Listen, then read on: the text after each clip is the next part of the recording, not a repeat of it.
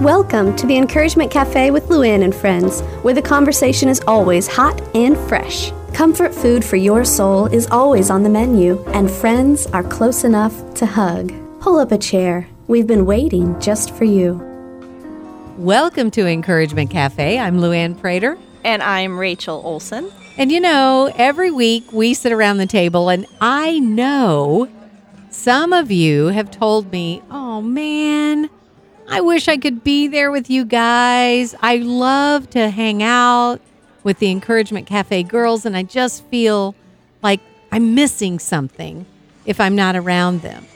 And you know what, Rach? I think that there are moments, if we're honest, in all of our lives where we kind of let the green-eyed monster out and we start envying what other people have. Oh, the green-eyed monster. Now, this reminds me. My eyes, a lot of people will assume that they're brown, but they're actually hazel. So there's definite green in there, but you don't always notice it. My grandmother used to say to me all the time, so I'm a young child of like 6, 7, 8. In the summertime, I would spend a lot of time with my grandmother at a little place we had at a little lake. And my grandmother had this huge garden, and she would work that garden every day. And I would sometimes go out and help her in the garden, and we'd be picking stuff. And there were some beans that you could pull right off the stem and eat them, which I love to do.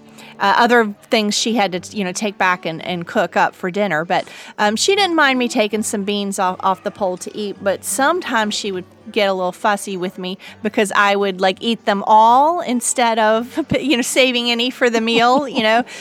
She would come out and the vine that was full yesterday was, 3/4 gone today. And things like that. And anyway, so I would sometimes not think about others and I would sometimes take more than my share.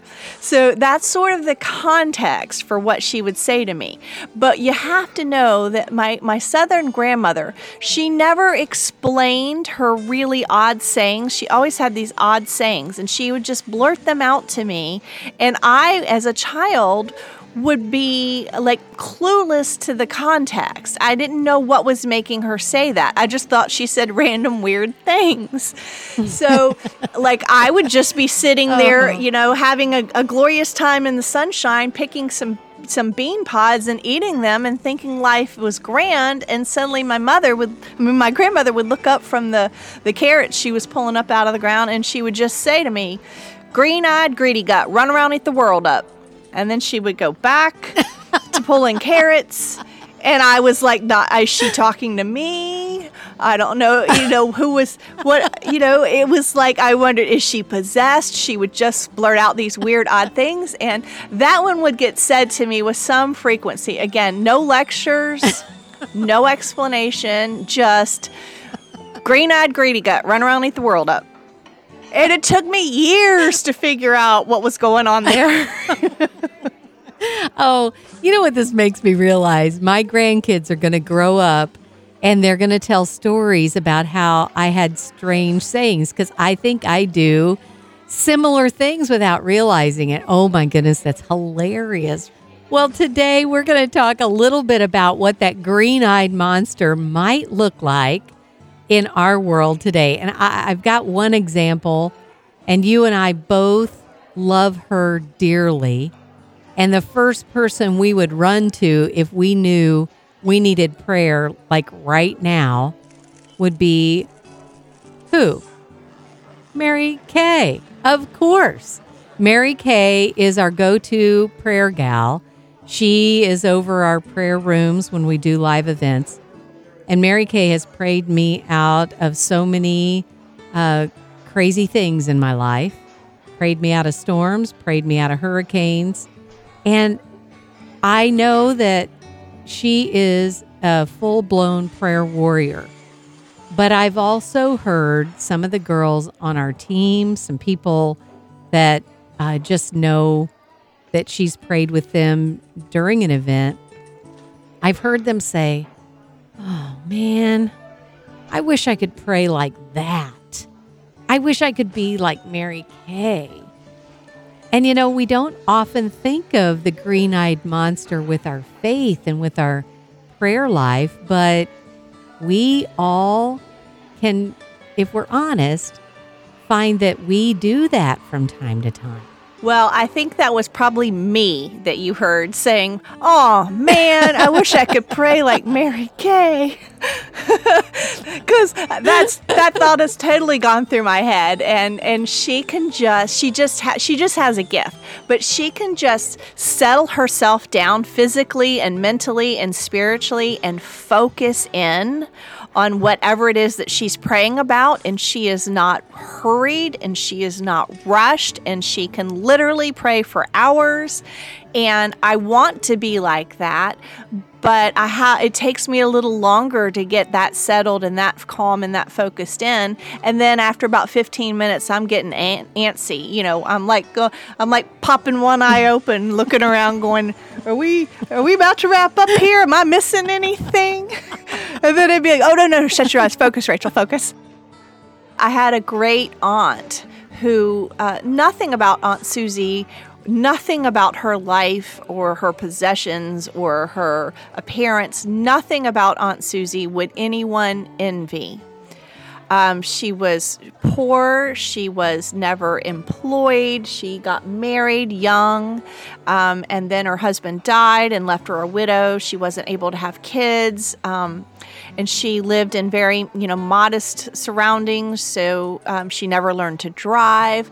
But I tell you what, that woman had such a peace and contentment about herself, her life, all those things that I personally would be looking to change. I would be thinking, how can I do something with my hair so I don't look like this? How can I get a job so that I don't have to live like this? Like, she just had a peace and a contentment about her. And she also had a great faith. I'll never forget when she took this tiny little apartment on the 3rd story of this old house, and the house happened to be right next door to a funeral home. So the rent was cheap, because that's what you're looking out on every day is a bunch of funerals. She was excited to get that apartment, and she would sit at the window and watch the funerals and pray over all the families and all the loved ones and the deceased every day. And she was content with her lot in life. And so like I always say, there was nothing about Aunt Susie to be envied, except there was everything about Aunt Susie that I envied. That is a picture of someone that kind of reminds me of Anna in the Bible. She just constantly went to the temple seeking God. And I wonder sometimes when we see that type of faith, if we feel like we're less than. If we say, "Wow, I wish at moments that I could just be totally in to prayer like Mary Kay, or I wish I could totally be into faith like your Aunt Susie, or I wish. But here's what I want to tell you today. In Deuteronomy 14, it says, "Out of all the peoples on the face of the earth, the Lord has chosen you to be his treasured possession." Out of all the people in the world, you are his treasured possession. He doesn't say, "Well, I wish you were more like Mary Kay," or "I wish you were more like Aunt Susie," or "I wish you were more like Anna in the Bible." No, God says you are treasured for being you. I love what my husband says. He says, if we were alike, one of us would not be necessary. And I'm like, that's true. We don't need a duplicate copy of anybody. We are treasured. We are unique. And there is something that we bring to the table that nobody else does. So today, let's figure out why we have that green-eyed monster when it comes to our faith, when it comes to our prayer life, when it comes to feeling like someone else is doing it better than we are. Let's figure out why we go there and then how we can replace it. Well, I'll tell you, and you certainly, I'm sure, can relate to some degree.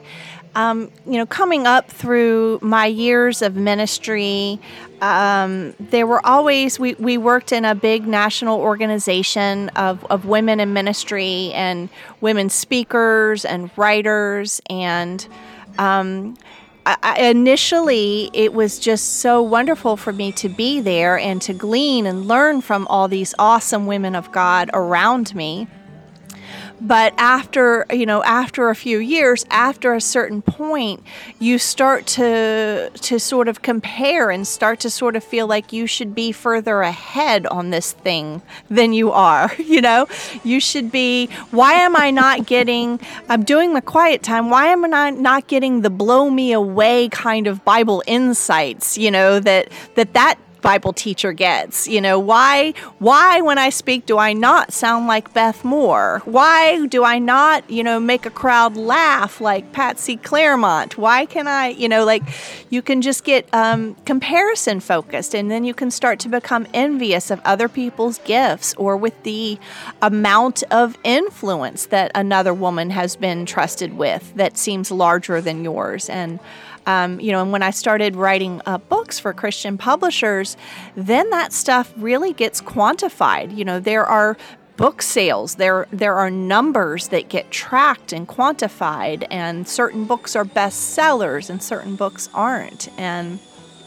it's easy to lose sight and sort of compare and get envious that this person has more talent than I do, or God is blessing her more than he's blessing me, or God is using her more than he's using me. Whether you're in a ministry like we were, whether you're just, in your neighborhood or in your church, maybe you have other friends and affiliates through work or school. There's always some comparison that's going on. And I love our friend Carol Davis, who always did a talk on the yardstick. And she said how many times we get the yardstick out and start measuring ourselves to those around us. When God says, no, that's not the way that I look at you. I look at you as an individual treasure. And so I think you're right, Rachel. One of the very first things that we start doing is we start measuring, and we get the scales out and we compare and we balance out, okay, did I have as many funny things? Did I have as many important things to say? Did I give enough money? Did I give as much as they did? I mean, whatever you feel that someone else is doing that you're not, the problem is our focus. When we start comparing, our focus is out of whack because our eyes have shifted from what God wants, and instead of being vertical, we're looking horizontally around us. And all of a sudden, our view starts seeing all the things that we're not. Well, and I guess being a green-eyed greedy gut who will run around and eat the world up, I realized that left to my own devices, sure. I mean, if I had the capacity to make it so, I would have all the best-selling books and the biggest audience and the funniest talks and the most insights. And let me just add to that, I can't carry a tune in a U-Haul, so I would give myself a great singing voice too. And why not record some albums while I'm at that? And hey, listen, I'm a one-man show. You don't even have to hire a worship leader to do this event. I can do it all. And you know what? I hate paying for an accountant. I'm gonna do my own taxes. Like I would have it all. I would be it all. I would have. I would be a gourmet cook. Like if we had that ability, I would be such a green-eyed greedy gut. I would just take all the talents. They would all be mine. I'm going to do them all. So, yeah, and that's my impulse. It's probably, maybe not everybody wants to do everything, or maybe they don't want to do the same sort of things that I want to do, but that's sort of the impulse. And I guess that's why I always admired my Aunt Susie, is because she just had such contentment with who she was and what she had. And as a green-eyed greedy gut, that I marveled at that. I remember when my daughter was going through high school and she was starting to compare herself that other girls are smarter or other girls are prettier or other girls are getting asked out and I'm not. And I saw the comparison trap happening. And she would say, I just don't know if I'm going to ever be as successful as they are in whatever it was they were doing. And I said, honey, you can't look at you compared to anyone else. Picture yourself on a ladder. And wherever you are on that ladder is if you are on the 3rd rung or the 5th rung or the 10th rung, you are farther up that ladder than you were when you started. It's your ladder. It's your life. And you don't have to go climb anybody else's ladder. You just keep working on the one that God has given you to climb. Don't look around left to right. Just say, God, where do you want me to go? And then help me see how I am improving. And you are making me better. And you are growing me. But I get really off balance when I start leaning over to look at the other ladder. I like that visual when you started to say, imagine the ladder. In my head, I pictured myself on a ladder, as you said, and before you kept talking, there were people ahead of me. I was like looking up at people that were further up than me. There was a couple people below me when I looked down too, but like that was the mental image that I had until you told me I was on my very own ladder and there was no one else on this ladder with me. And other people had their own ladders. So isn't that interesting that I was already picturing people ahead of me, and I'm thinking I'm on a ladder. I've got no way to get around them. I can't get ahead of them. Well, first of all, I don't want to be on a ladder with a bunch of other people. It's unsafe. But even in life, I don't want to be trying to climb up and surpass anybody. I don't want to feel like we're even in the same ball game, because God has me doing what He created me to do. But Rachel, He has you in a totally different atmosphere. You're in with college kids and you're in a totally different part of the country, and you are purposefully made to do exactly what God is calling you to do. And your ladder doesn't look anything like mine. It's not leaning against the same wall as mine. You're going to a different place than I'm going.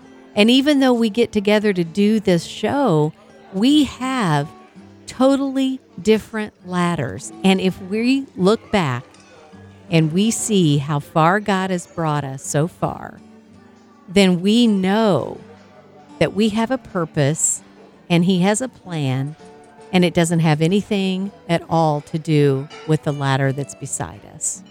There are a couple of verses that are coming to mind as you're talking about that.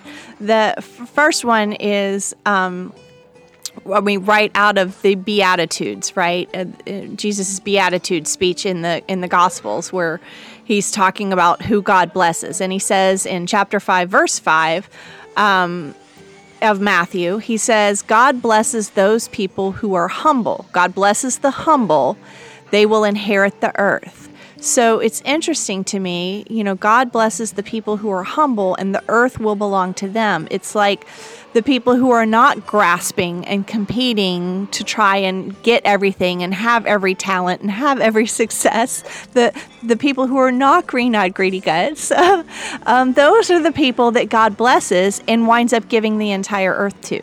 They get it all, which they did not even ask for. And then a few sentences later in the same sermon, in Matthew 5, verse 9, Jesus says, God blesses those who work for peace, for they will be called the children of God. God blesses the peacemakers, for they will be called children of God. And I like the way Eugene Peterson phrases this verse in his Message translation. He says it this way: you are blessed when you can show people how to cooperate instead of compete or fight. That is when you discover who you really are and your place in God's family.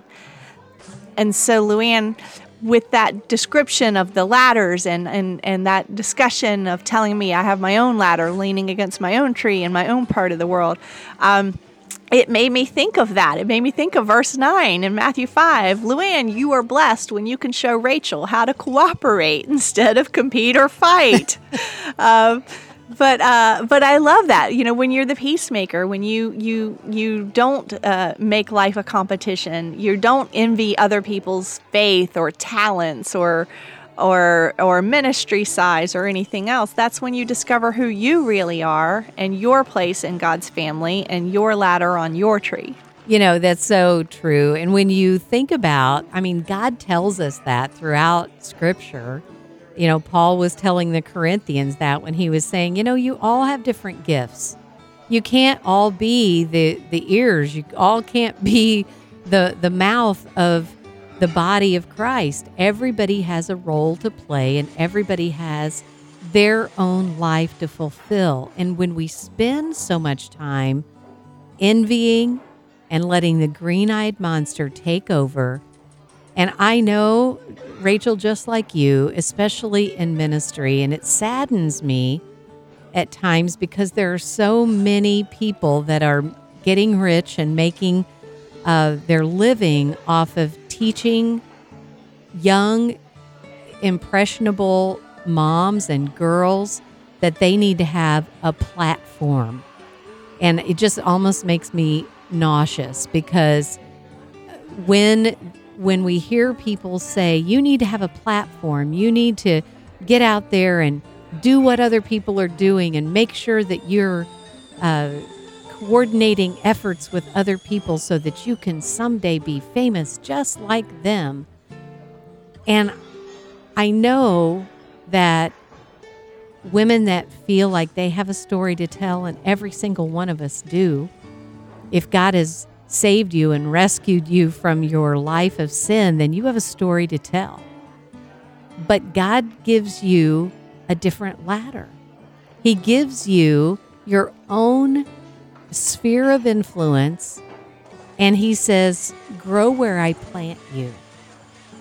Wherever your seed is falling in this place, this is where I want you to grow and go and move up your own ladder. And yes, learn how to do the gifts that I've given you really well.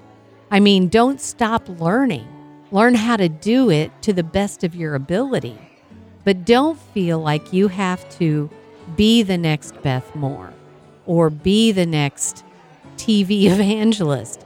There is something for you to do in your own space, in your own ladder, and there's no room for a green-eyed monster. Well, that's certainly what my Nana would say. If she would bother to explain herself and not just blurt out her crazy sayings. I think that's what she wanted to try to teach me was don't be greedy, just be humble. And, I probably would have asked, well, how in the world do you be humble? Like, I didn't even know. How do you be humble? I had to learn how to be humble. And how to be content, because those things didn't seem to come naturally to me. The greed and the envy seemed to come naturally to me. And I guess that's just illustration of our fallen nature as humans. Hey, gals, this week, our challenge is for us to embrace who God made us to be. Let's stay focused on Him and not the people around us that sometimes take our eyes off of the goal. And our goal is to be more like Jesus. May the God of hope give you the courage to encourage others. We'll see you back here next week. Thanks for joining us today at Encouragement Cafe with Luann and friends, where women gather, friends laugh, and hearts mend. Let's continue our conversation. Hop online when you get a chance to sit down and breathe at encouragementcafe.com. Remember, this is God's ministry, so we ask for your prayers as we reach out to women in Jesus' name. We'll see you back here next week where we fill you up one cup at a time.